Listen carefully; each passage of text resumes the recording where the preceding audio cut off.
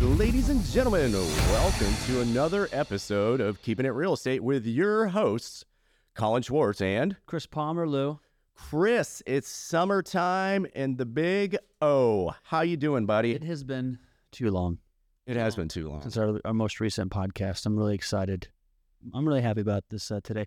Plus, what better way to refluff this flower than having our boy Sam Tewes on the cast? Yeah, Sam is an absolute legend, a stud, one of the nicest guys I know, and actually is a part of our team, but is his own entrepreneur as well. Sam, welcome to the show. Thanks for having me, you guys. Really excited to be here. Yeah, we're excited. We're excited to have you. So, let's make it really awkward right up front. So when we first met, Colin actually was telling me how to pronounce your last name, and you told me how to pronounce your last name, and they're different. How do we pronounce your last name? Hold on, let me say it first. Okay. Tewes, Well, like Davis. There, you got it. Yeah, That's it. Tewes like Davis. Yep. It's like Tavis, but not spelled that way. That's his Instagram handle, which I thought was just written in German. Smart. That's really good. Yeah. It did not make sense to me. So thank you for clarifying your Instagram handle to me. No problem. So, Yes. No problem. well, Sam, let's just talk a little bit about your background before I get everybody super stoked that you're a professional baseball player, or was retired now. Retired, yes.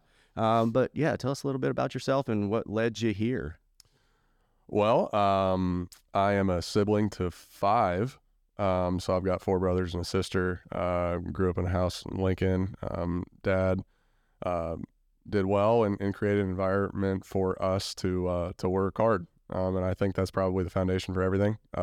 Went about classes hard, went about sports hard. That's kind of what led to the professional sports avenue.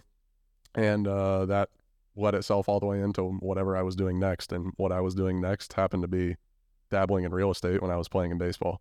And just kind of got started there. It's a long-winded conversation of how that all came about, but came about with the Purple Bible, like most people's journey did, and started going into avenues on how to make some money with that, kind of do it on the side because I was getting bored in the off seasons. You come home, work out for 3 hours a day, and then it's like, all right, well, what am I going to do next? So sprinkled into doing some real estate stuff, and that's, I guess, how the journey started.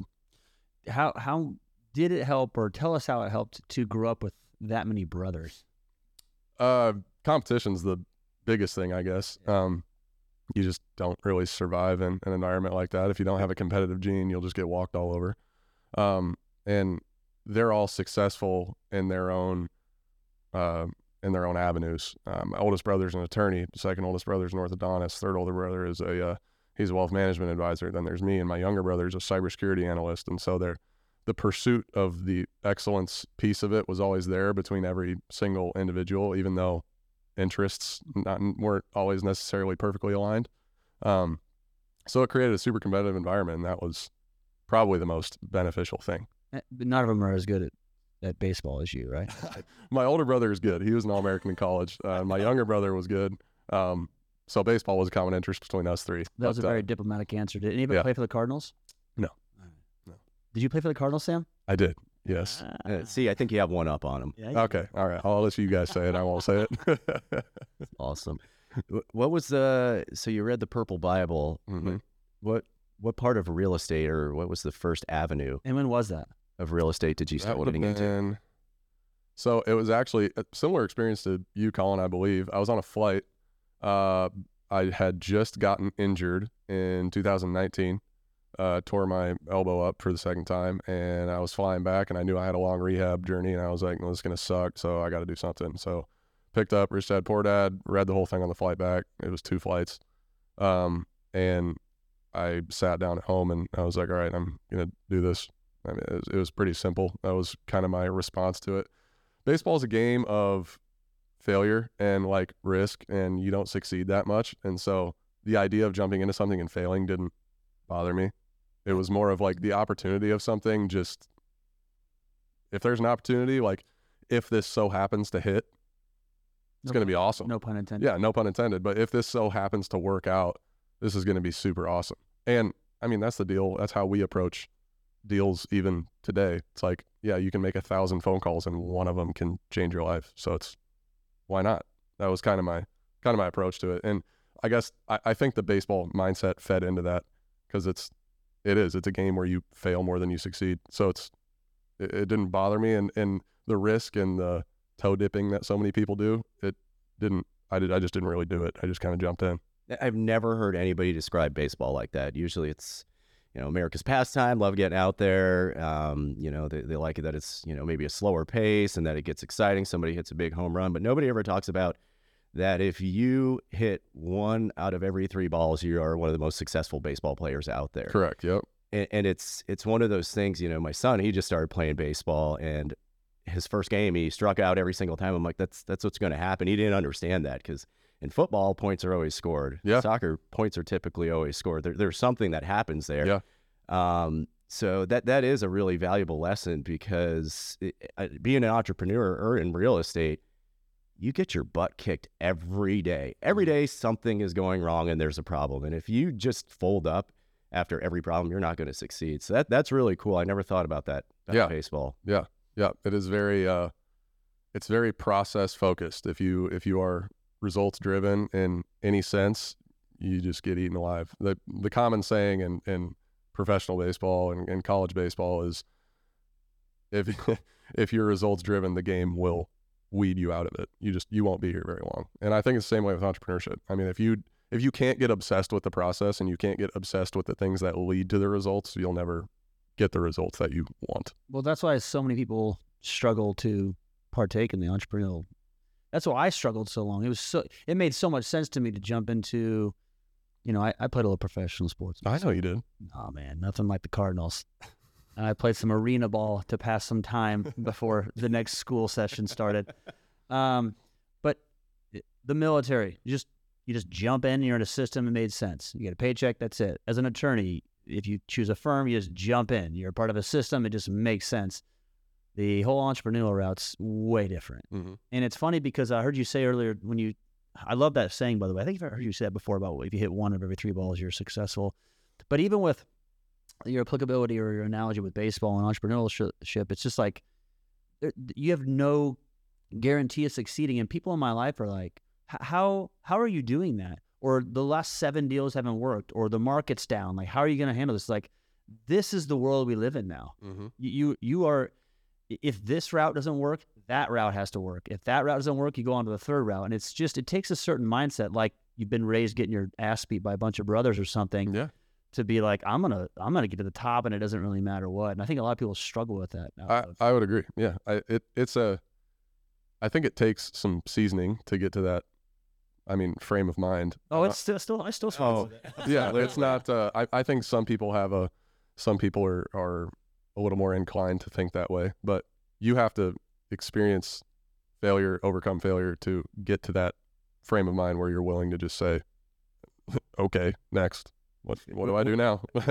Once you can convert losing or not winning into a learning opportunity and it as its own tuition, I think that's when you can actually rise as an entrepreneur. Mm-hmm. If you think a loss is a loss, and that's all you dwell on, you're going to stop at 1. You're not going to take another step forward. No. You have to have that resilience, that grit.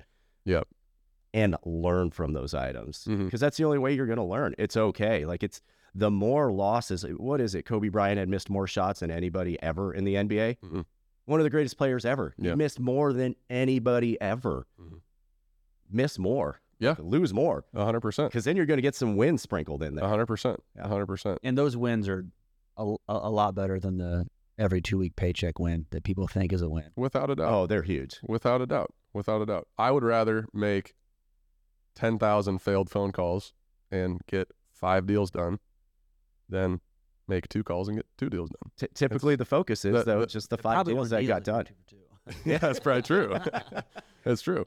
Yeah, no, that's great. So what did you start with in real estate? Because, I mean, now you're multifamily, you're doing storage units, which I definitely want to get into because I'm just curious about storage units in general. Mm-hmm.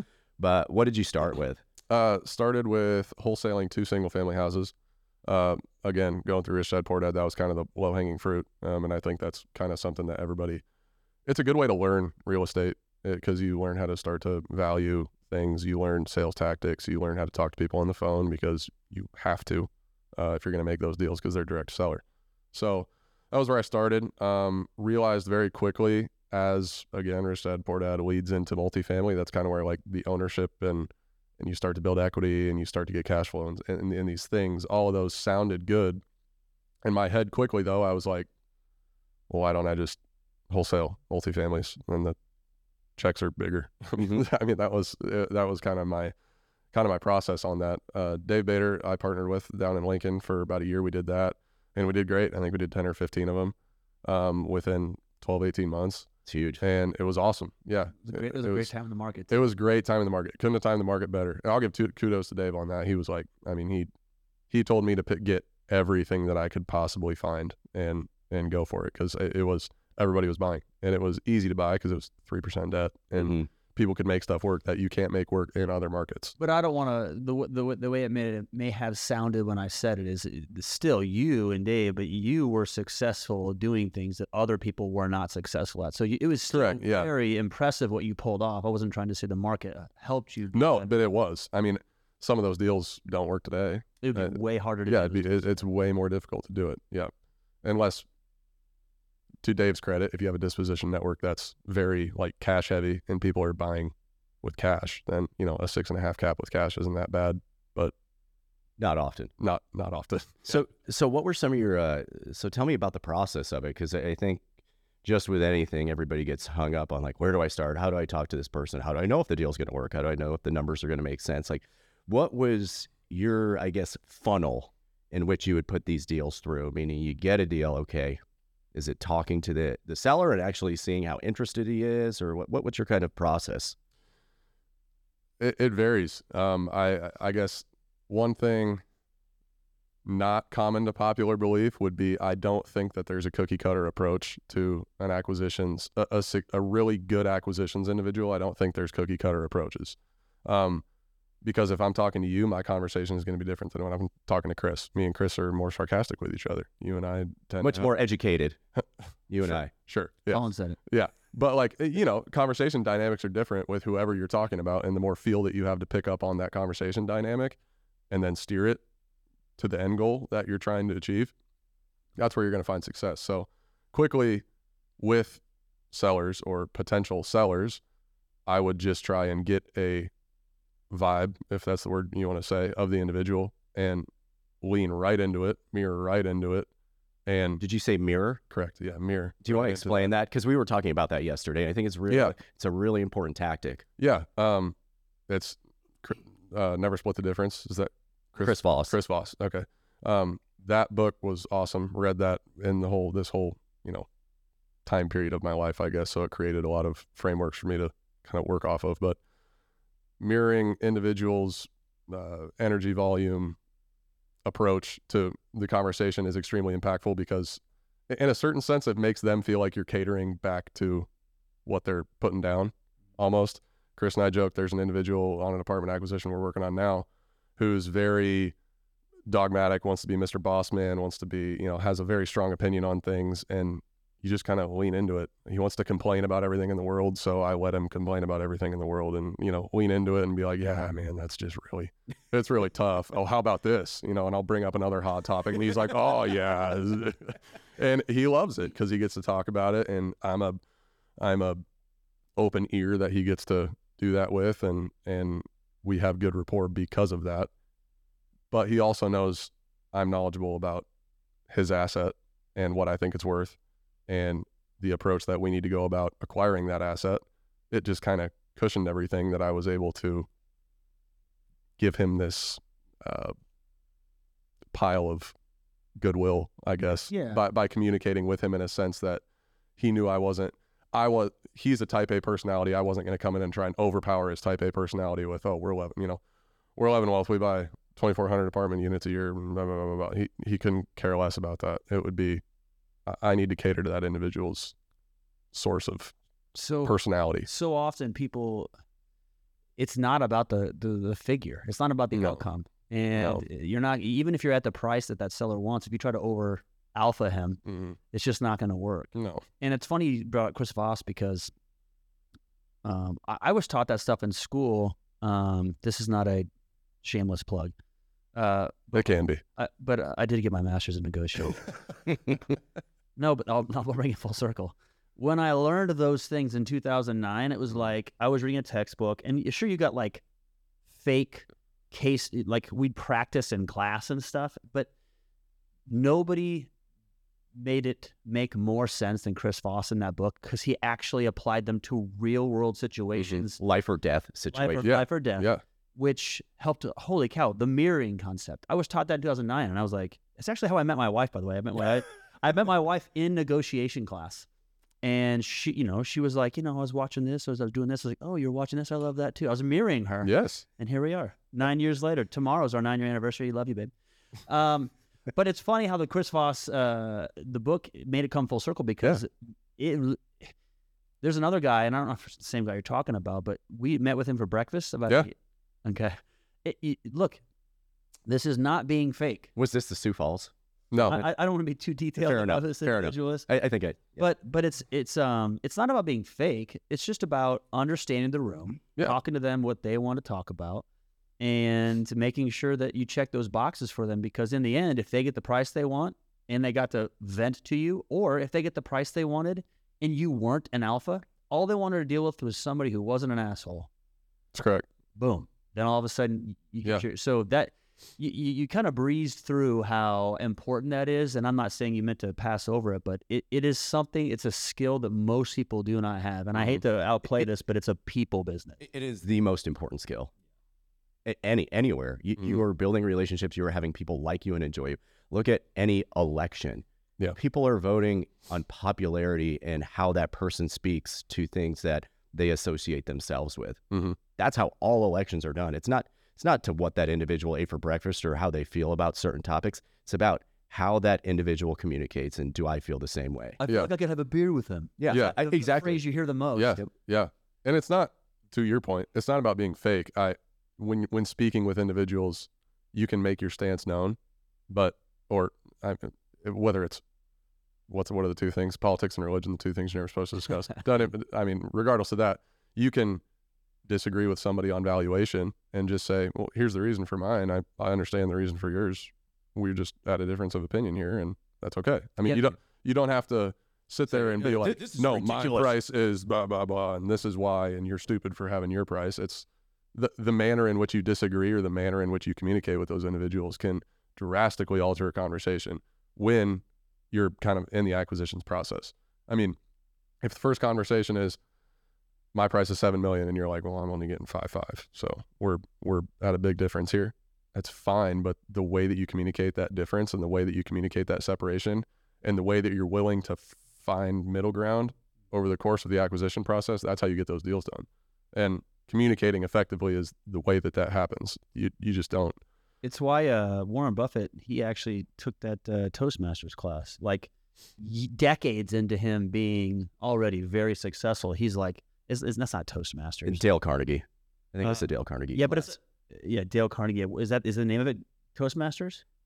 Well, they have Toastmasters, but Dale Carnegie has his own. But Dale Carnegie has his own class. It's a big deal. How to Win Friends and Influence People. So it's a spin-off of How to Win Friends and Influence People. It's a national group you can become a part of still to this day. I forgot the name of it. It's not Dale Carnegie, but he could have started it. Regardless, decades into what he was doing, he wanted to learn how to effectively communicate to people because he was a genius, but he wanted to be better at public speaking. So I think people really look past that. Yeah. It's, again, a lot of it's learned. Some people innately have a better sense for it than others, but the more you do it and intentionally commit to trying to communicate with somebody, there's so much self-evaluation after a conversation that happens that you can learn from if you just actually learn and you don't be the dogmatic individual of, well, that was stupid. Yeah, I think it's one of those things that I actually journal about every night. I reevaluate most of my conversations during the day. Mm-hmm. Typically the ones that are I think that I could improve on or didn't go the way that I want, and I write down those bullet points of that person's stance, my stance, where I could have done a better job and listen. I mean, we were just talking about this with what was the book that you recommended, Chris? Good Inside, which is about parenting, but it also, I mean, at its core goes to conversations about how you communicate with your spouse and other individuals in general, trying to not only empathize, but really understand the totality of the situation and be able to communicate effectively back to that person without being a hardline stance, yes or no. Yeah, creating fluidity within the Mhm. conversation. Mm-hmm. I always used to look at it, and sometimes to a downfall, people did not like how often I would play devil's advocate. I was trying to like foster a good conversation. But if I had a disagreement with somebody, one of the things I thought was successful, but not near as successful as what Dr. Becky teaches in that book, is I would always try to be like, I'm trying to understand your side, and I'd try to understand just what they said. But what she says to do is approach it with curiosity. So it sounds like it's the same thing, but instead of saying, I'm saying it's white, you're saying it's black. Why is it black? I'm trying to understand why it's black. More like, I wonder what factors are making that person think it's black. And if you can approach a sale like that, or you can approach a relationship like that, or you can approach your 4-year-old like that, why is she crying?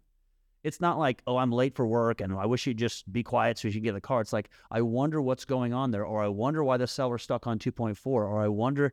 Those have helped so much. You've implemented that in seller financing and some of these Mm-hmm. unique deals because it helps you be very curious. That's the phrase. Be curious when you're approaching situations. If you can, one thing I don't know if it's not Sam Tewes trademark, but if I can always frame, I never want to be the one to to end the conversation willingly. I guess I always want a response. So if we're negotiating on a price, I want to give them a price that they're going to respond to with the intent that I'm going to respond back to them. And then I want the pitter patter, I want to continue.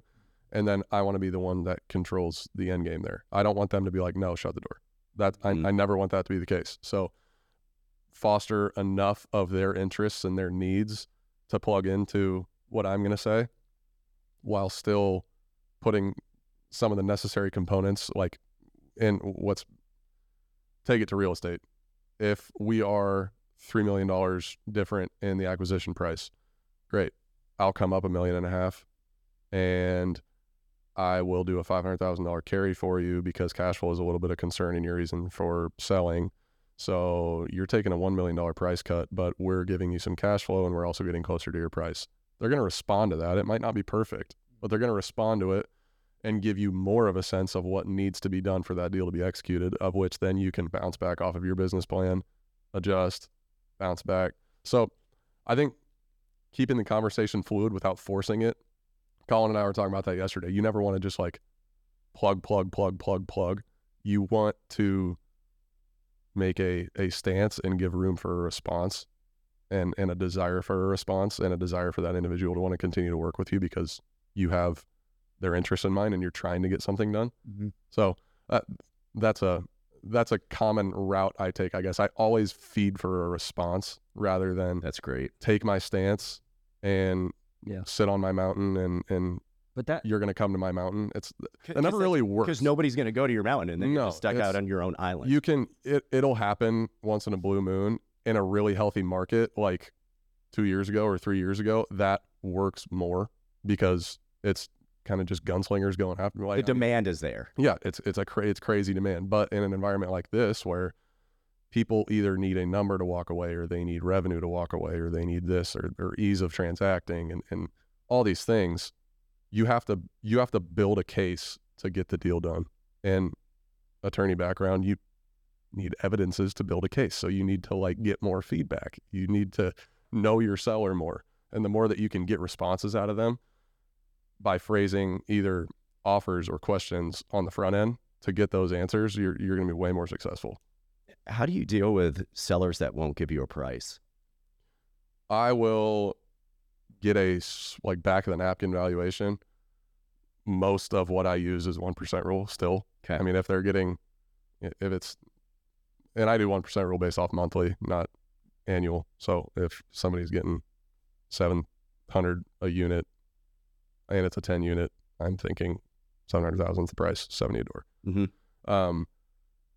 I'll bounce that off of them looking for a response. Be like, if I've got to put a lot of work into this and I think the valuation's 700. If I've got to put a lot of work into this, I'm around 625. If it's kind of turnkey ready to go, I think I'd be ready to go at 700. If you think there's a lot of runway in this thing left and I can add a lot of value really quickly, then definitely I'll go above 700. We can talk about what that number might be, but phrasing it like that where okay, this is where I'm at. I understand why you're at where you're at. Let's find the next step. We're not going to get to the end price right now. Let's just find the next step. And that's when they're not giving you a price up front. That's just starting the conversation. Correct. I think that's genius because you're trying, you're digging, you're curious, you're trying to figure out where you're coming from. You're asking for an evidence-based approach. You are using something that is very concrete that you can read in any real estate book, which is the 1% rule. Yeah. And then you are providing the variables, which that seller will know. They'll know if their property needs a lot of work. They'll know if they haven't raised rents in 3 years, and you can add 20 to 30% of rents immediately, and that it is below market. And they can then give you those facts, and they can internalize it. So you actually are creating that volley. That's a good little nugget too, because even the 1% rule was great when it was written in 2004 and everyone was excited. But if you can find those deals still, then you should certainly take advantage of it. And I think that certainly if you have a seller who's like, I'm not giving you a price, what do you want to offer? It's a great place to start for the buyer. It's just super easy to be like, well, this is what you're getting per unit, and here's the number of units. The math is so simple in your head, you can do it in 2 seconds. It's not, especially when you've made the amount of calls that that acquisition people are making. Yeah. You have a very quick idea of it, and you want to foster the conversation. And if you throw down the 1% rule just dogmatically, again, they're going to be like, no, what are you talking about? It's a stupid price. But if you give it some context and you say, well, this is the reason for this, this is the reason for this, this is the reason for this, what do you think? Then, you get a response, and you're winning the conversation at that point. Especially when they start the conversation with, I'm not giving you a price. You can say, well, here's why I'm at where I'm at. Let's talk about it. Well, what are some of the commonalities you find among these sellers? And are these individuals that are responding to you through a direct mail or marketing campaign? Or are you doing cold outreach? Handful of leads come through broker connections that are off-market broker connections. We're not doing a whole lot of on-market shopping. That they trust me enough to have communication with the sellers. I would say that's 50%, and then the other 50% is direct seller. That's either email or cold call. I haven't really done much direct mail. I'm very interested to get into that. But I've done a lot of cold calling and a lot of emailing, and that's mainly where I get most of the response from. And I've gotten good at diffusing cold call situations very quickly. I think you have about 10 seconds to get in the door on those. And that's another skill, I guess, that diffusing those conversations rather than like really pursuing an acquisition is more important than Keeping them on the phone is so important. Yes. Keeping them on the phone and trusting you. Giving them something to respond to you. Getting them on the phone. Yeah. Good information. I mean, that was the same conversation we were having yesterday. You don't want to dig too deep. If you're talking to these individuals, they don't care what color their LVP is. Correct. We're trying to get basic information, but also instill trust. Instill trust that we do what we say and we say what we do. Correct. Because, Chris, I'm sure you get a bunch of these letters, phone calls all the time. And they'll ask, hey, are you interested in selling? Everything's for sale. What can I help you with? Well, how many square feet is the house? Guys, what are we doing here? Yeah. Like, have you looked it up? I keep getting calls for this individual lot. I have a blank lot that has like a bunch of garden boxes on it. Mm-hmm. I get calls all the time for the same property. Are you interested in selling? Every time my answer is yes. Well, tell me how many square feet it is, guys. Just Google it, please. Do me just a little bit of favor there. Yeah. That's very important too. If you're calling, prospecting, what you're calling before you do it is very important. If you just have a phone number and that's all you have, you're probably wasting your time. Yeah, that's tough. Yeah. Okay, so I want to get back to you started wholesaling homes, then apartments, and then you started like owning apartments, and then you got into storage. Tell us about how that whole process worked out. Yeah, the storage thing, it was, I don't know, a shiny object. You guys always give me a hard time for shiny object stuff, but Dog water parks. Yeah, dog water parks are correct. No, it was something we Instagram algorithms. I don't know. It fed into my Instagram algorithm, so I got interested in it. And I joined AJ Osborne's inner circle. He's a large syndicator operator of key lock storage, and he does a great job. Define key lock. Sorry, what is key lock? That's his name. Okay, company. gotcha. Yeah, yep. I don't know, just piqued curiosity. I had witnessed a lot of what you guys had done with the multifamily asset class and admired it, and I was like, well, I'm not gonna reinvent the wheel and like jump these guys, like they're freaking killing it. What can I add? What can I do that's kind of niche, unique, that not a lot of people around us are doing? Nebraska doesn't really have a huge like operator or syndicator in the storage space. We've got Dino Storage in Omaha. We've got Big Red Storage in Lincoln, but there's not, like a household name. You've got REIT quality stuff. So I guess the curiosity peaked with that, and I was like, I just want to learn this business. And it's exactly like multifamily on the operations front, that you are buying an asset, but more than anything, you're buying a business. And if you don't know how to operate that business, it doesn't matter.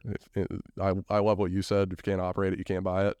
So learning how to operate that was a curiosity, and then just took the acquisition skill set into a different class, I guess, asset class. Took some of the same approaches. Way more mom and pop owners in self-storage, because they're kind of ancillary, kind of like your 4s and your 8s, 4 and 8 unit complexes of apartments. But storage is just a little different like that. There's a lot of mom and pop operations. So What do you like about the storage? I like the amount of turnover that there is. It's easier to solve an occupancy problem or a vacancy problem, because you have monthly leases, and I guess there's more fluidity in controlling rents and stuff. Like, I can buy an asset that is 60% economically occupied and 95% physically occupied, and over the course of 3, 6, 9 months, I can probably stabilize that thing close to the end value that I want. Versus multifamily, you're working against 12-month leases, And you're working against human beings. and you're working opposed to against storage. exactly, yeah. So from a revenue stabilization perspective, I like it a lot. You need to have factors in place to be able to do that. You can't just go in and raise people's rates and not do anything and be like, here, this is my new thing. That's not how, that with multifamily, you have to add amenities, you have to add security cameras, put a gate, put a fence, put, things. Are those some of the biggest things? What are those amenities that you used to add? The biggest value add is, security is the number one thing. You're not going to want to store stuff that people can just go jack whenever they want. So security is number one. That comes in the form of a gate, a fence, security cameras, good locks, secure locks. Those are pretty much the 4 main value add things that we use. And then ease of use. So online move-in. All of our complexes are remote move-in. So you don't have to have somebody on site. We have DaVinci locks, and there's an app for it. And they send you we send you a code that's on the lock. You unlock the unit, and you change the code on your app, and there you go. You moved into the unit, and you can do credit card on your phone and go move into the unit, and we never have to be there. So it's kind of satellite operations, which is nice, but very time intensive. I'll get Nick Bruin and Stephen Anthony, my 2 partners on that. They did most of that. 95% of that, and to their credit, did a great job. So we've discussed it and built it out internally, but the implementation of it, they did a great job with. So Is there a certain scale, like a certain size of storage units that's too small, I guess, that makes sense for the business model that you're approaching? Yeah, under 10,000 square feet. Square feet's the metric used in self-storage all the time, because unit mixers are different. I can have a 10 by 10, that's 100 square feet, and I can have a 10 by 20, that's 200 square feet. thanks for doing that math for Colin. I appreciate it. Well, I'm just saying, I know you needed it. Those are, Yeah, I probably need to Colin. that's a difference between, 100 units and 50 units if you're talking about 10,000 square feet. So measuring on units is kind of difficult, because the same size facility can be 50 units or 100 units or 150 units. So 10,000 square feet is kind of that metric. Square footage, does that correlate directly with the amount of rents, or similar to multifamily when you go from a 1 to a 2 to a 3 and they get bigger, you're not necessarily doubling or tripling the rents? You want There's some sliding scale. Well, in storage specifically, it's a lot more supply demand oriented in terms of pricing. You do want to stay kind of on a sliding scale of square foot. So I'll use one of our facilities, for example. We have 10 by 10s at $70. So it's 70 cents a square foot per month for that unit. Our 10 by 20s, double size, are 120, I think. So 60 cents a square foot. So you are kind of you have a sliding scale. But if that 10 by 20, if we only have 5 units available and it's full all the time, I know I can push that just like you can. It's just like multifamily. It's just like multifamily with supply demand of that unit. If you've got a loft corner unit, it's going to be at a premium. Yeah, and So per square foot for multifamily is also higher for smaller units too. correct. Absolutely. Yep.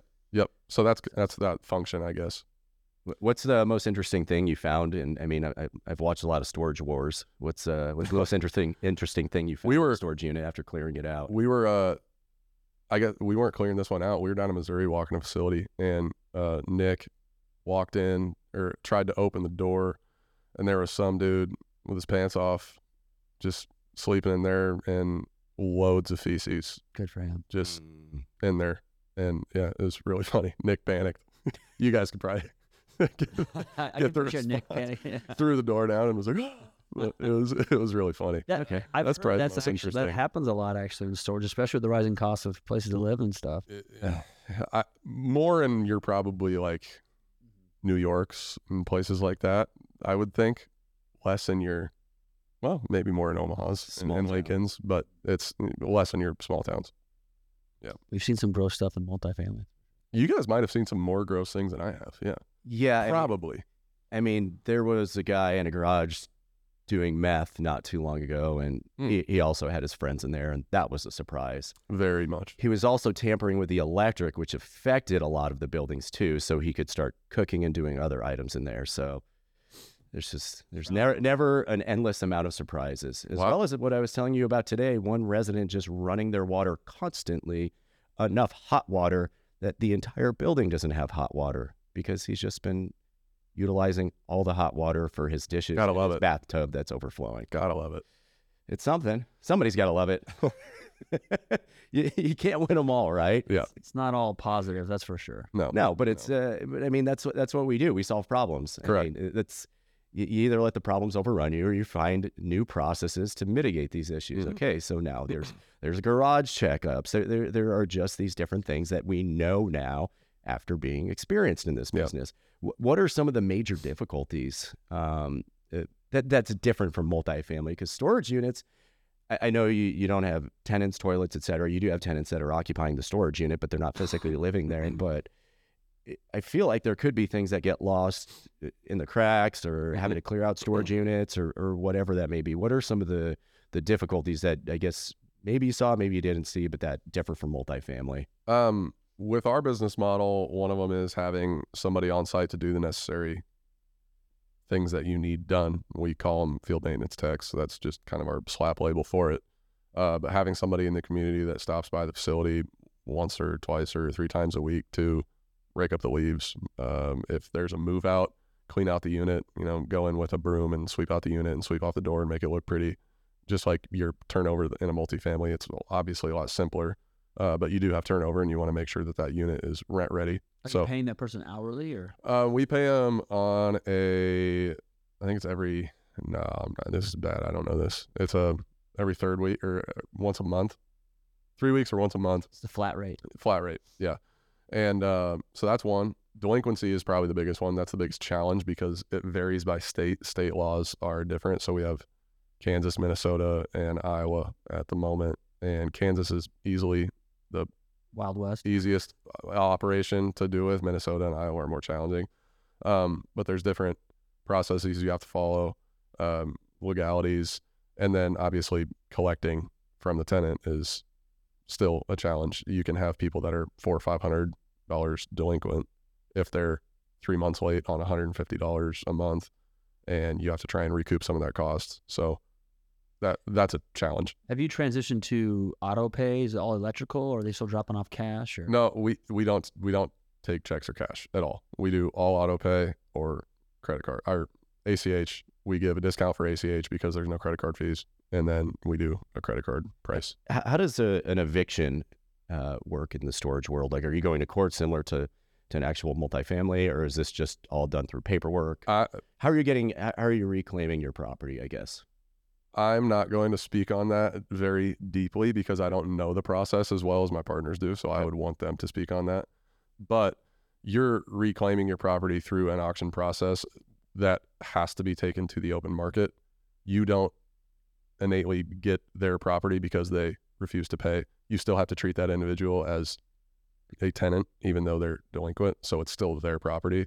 Their property has to be auctioned in order for you to recoup your cost. and you don't actually get to recoup any excess profit. You can recoup your property, which is, say they're $400 delinquent, you can recoup $400. But say the unit sells for $600, you can't recoup $600 on your $400. When you say 600, that means the items inside go to auction.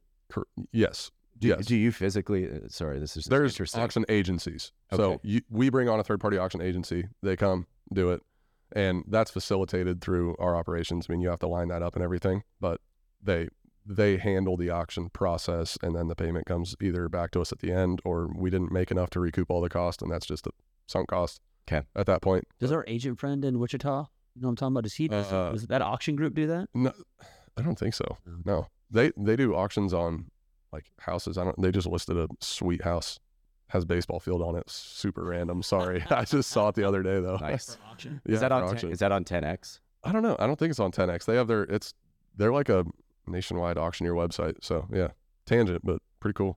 Interesting. Do a lot of people show up to these auctions, or are these all online? Where They're they take- online. So they take pictures of like, Yeah. here's your furniture. Yeah. Anybody want this lamp? And then Are somebody we says, "I talking love about lamp." storage, or are we talking about? I'm talking about storage. Okay. I'm still. I love lamp. Most of them are online. Most of them are Okay. online, I believe. I don't remember what the qualification is for an in-person auction, but most of them are online. Okay. So final question, and then we're going to jump to our final segment. But okay, I lost it. Oh, qualifications. How are you qualifying individuals in apartment world? It's 2.5 to 3 times gross monthly income, no evictions, no criminal background, et cetera. We have these strict set of criteria. What's this like in the storage world? Very much not the same as that. Okay. Because it's a high turnover business, and you capture most high quality operators capture close to enough profit on the move in to handle a 1 or 2 months delinquency ish. So let's say we have a tenant move in on a 10 by 10 for $100 a month. Our move in fee is $35.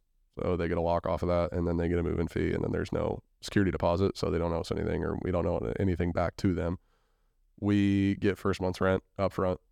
And then if they fall behind 30 days, they're going to get into the delinquency process and then auctioned off 30 days after that. And we recouped $135 on $200 of scheduled rent. So it's not that bad. And you're not really prospecting that hard to see who your tenant is. It's more fluid, I guess. Okay. I mean, there's way more volume and turnover, and there's more traction. It's not like they're not fixed in there for 12 months. I mean, your common stays are between 6 months and 18 months. Okay. And you said these are all virtual showings. Is that correct? Of the units, Of the units. we rarely get people inquiring to show them the unit. It's Okay. mostly just, hey, do you have a 10 by 20 available? Yes. Okay, head to our online move-in center, or I can move you in over the phone here. And then you shoot them their lock, and they're ready to go. Okay. Awesome. Yeah. Yep. All right. Should we roll to the last part of our show? The final 3 with CNC. If you didn't know, that's Chris and Colin, Sam. I figured that out. I pieced it. Yeah. Okay. I'll start off with the first one. Morning routines. Chris and I are, every successful person seems like they do something in the morning to get the juices flowing. They know that the world's going to attack them, so they need to attack the world themselves. They need to, whether it's some suffering, some gratitude, whatever that looks like, working out, whatever that is. What are some of your morning routines? As of late, I have not been as diligent as I was in the winter months, which, to our cold plunge thing, I had a horse trough that I went and bought from Tractor Supply, filled it up with water, and from November through March, I sat in that thing I broke the ice open on it every morning and sat in it for 5 minutes, and 5 minutes. Just really like deep breathing type thing. And that was a great start to the day. Depending on the day, it was worse than others. Sometimes I would sit in 5 inches of ice, which was, it was hard. On. Yeah, it was very, very hard. But I loved that. That was a morning routine. Currently, I'm waking up. My wife always goes and grabs our daughter, and she comes into bed with us for like 10 minutes. So that's kind of fun. I gotta wake up, and first thing I see is my daughter. A little happy ball of joy. Yeah, for like 10 minutes, and head downstairs, and I do about 30 minutes of reading, and that's kind of my current start to day, I guess. Get a cup of coffee, and that reading is anything from devotional to educational to scriptural to sports, but it's something that's not my cell phone. Cool. So I've got entrapped in the first thing I do, look at my phone or look at my computer thing. It's terrible. It sucks. It's I'm terrible. so much more stressed during the day, and It ruins the entire it does. day. It really does. Literally So, ruins the entire day. yeah. So I'm doing everything I can to just get away from that. Gosh, I'm trying to get away from that. Yeah. This isn't an intervention, Chris. Not like everyone I'm will like turns into one. barely get done yawning. I'm already like on my email. Just It's like 5:58. His alarm's Yeah. at 5:57. oh, that's the Yeah. worst. Okay, so second question: what is your why? Why are you doing all this? My why. See, I have to think about that. You and I were talking about Elon the other day, how he waits to answer. Oh, I love it. I don't think I have one massive why. I really don't. I obviously, and I think any sane human being really wants to take care of their family. That is a huge priority in my life. I want to take care of my family. I want to give them a sustained life and a life that they can pursue things that they want to pursue in the correct manner. And I think we all know that resources aid in that, whether it's time or money or whatever. So creating the resource stockpile to be able to do those things, very important. Another big why I think is I never want to suck at something. I just can't stand it. So if I'm going to do something, I want to be elite at it. And that might sound like a weird why, but I don't think it's healthy to do things you suck at. I guess it's like it's mental torture. Why would you do something you suck at? So, and why would you pick something to do occupationally that you suck at? So I knew I had some skill sets with this, and I wanted to foster those skill sets to be the best that I could possibly be at it. And I knew that if I did that, I would be elite at it, or at least good enough to be better than the majority. And if I'm doing that and I'm enjoying what I'm doing, then that's really important to me. And then the relationship piece of it for me is massive. I am just a relational human being. So being in communication and in step with people such as yourselves, common interests, and then the single biggest thing is people that are either better than me or are going to push me to do more, I guess. I don't want to, if I'm in a room and I'm doing the most in the room, I'm in the wrong room. You've heard 100 people say that, but I can't stand it. I really can't stand it. I will walk out of the room if I get that sense in the slightest. So I want to be constantly surrounded by people that are doing things better than me. That are making you better. Yeah. And showing you what's possible. Yes. And I just look at it and I'm like, that's one thing I think the common population sucks at, is people looking at somebody else and having a real sense of if that individual is doing like more or doing something at an extremely high level. I think people are way too arrogant about that, and they don't have true self-evaluation. I do what I do extremely well, and I'm proud to say that.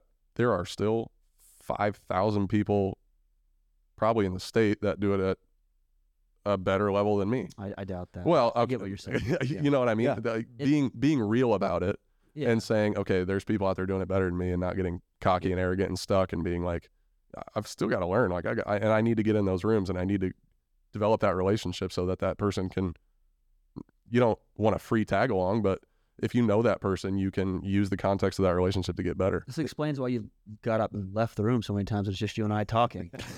I don't blame you, Sam. You just don't want to be around. Not true. I have a very high level of admiration and respect for what you guys do, and that's why I always try and chassis up to you guys, because I do. I want to learn it. I want to get better at it, and that's a reason for And it. you're great at getting things off the top shelf, which I really appreciate. Yeah. I help you with that a lot. No, there's two ways to look at people in life, and you realize this. There's when you see somebody doing better than you, you can either say, man, that person was handed it, screw them, blah, blah, blah. Or you can say you want to learn about them. Because I'll tell you what, never is somebody above you that's doing bigger things. They are never down talking what you're doing. They're too busy worrying about helping other people and moving forward. So I think you just have to frame yourself. To your point, you just want to be with those individuals in the room. And most people don't have that self-evaluation. They're just thinking, that person was handed something. Must be nice to be 6'6" and play baseball. Like, good for you, but no, really, there's different struggles that we all go through. And recognize without a that. doubt. I'm going to ask this question. I'm going to ask it, Okay. Oh. You were a professional baseball player, Mhm. and I can only imagine the numbers of zeros that you were seeing and the type of money that you're around and the future successes. What was the self-talk that you had to have when you had blown your elbow out the second time and made this transition and didn't give up on your goals and your dreams, and you had to transition into something different? What was going through your head then?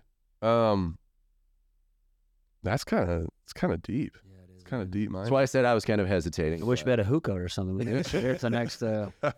Be helpful. But so many people, you hear about the athlete that blows something out Yeah. and then they just start working at the grocery Uh, chain. And Again, that's it. I don't know. I think a level of self-awareness on stuff like that and understanding reality is very important.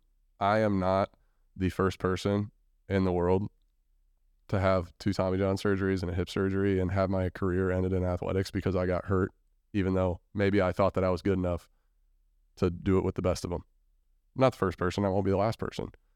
There's steps to take, and I think, I don't know, I'll give all the credit in the world to my dad for this, because he always framed life, framed circumstances in a way that you don't get emotionally sucked into it and paralyzed by it.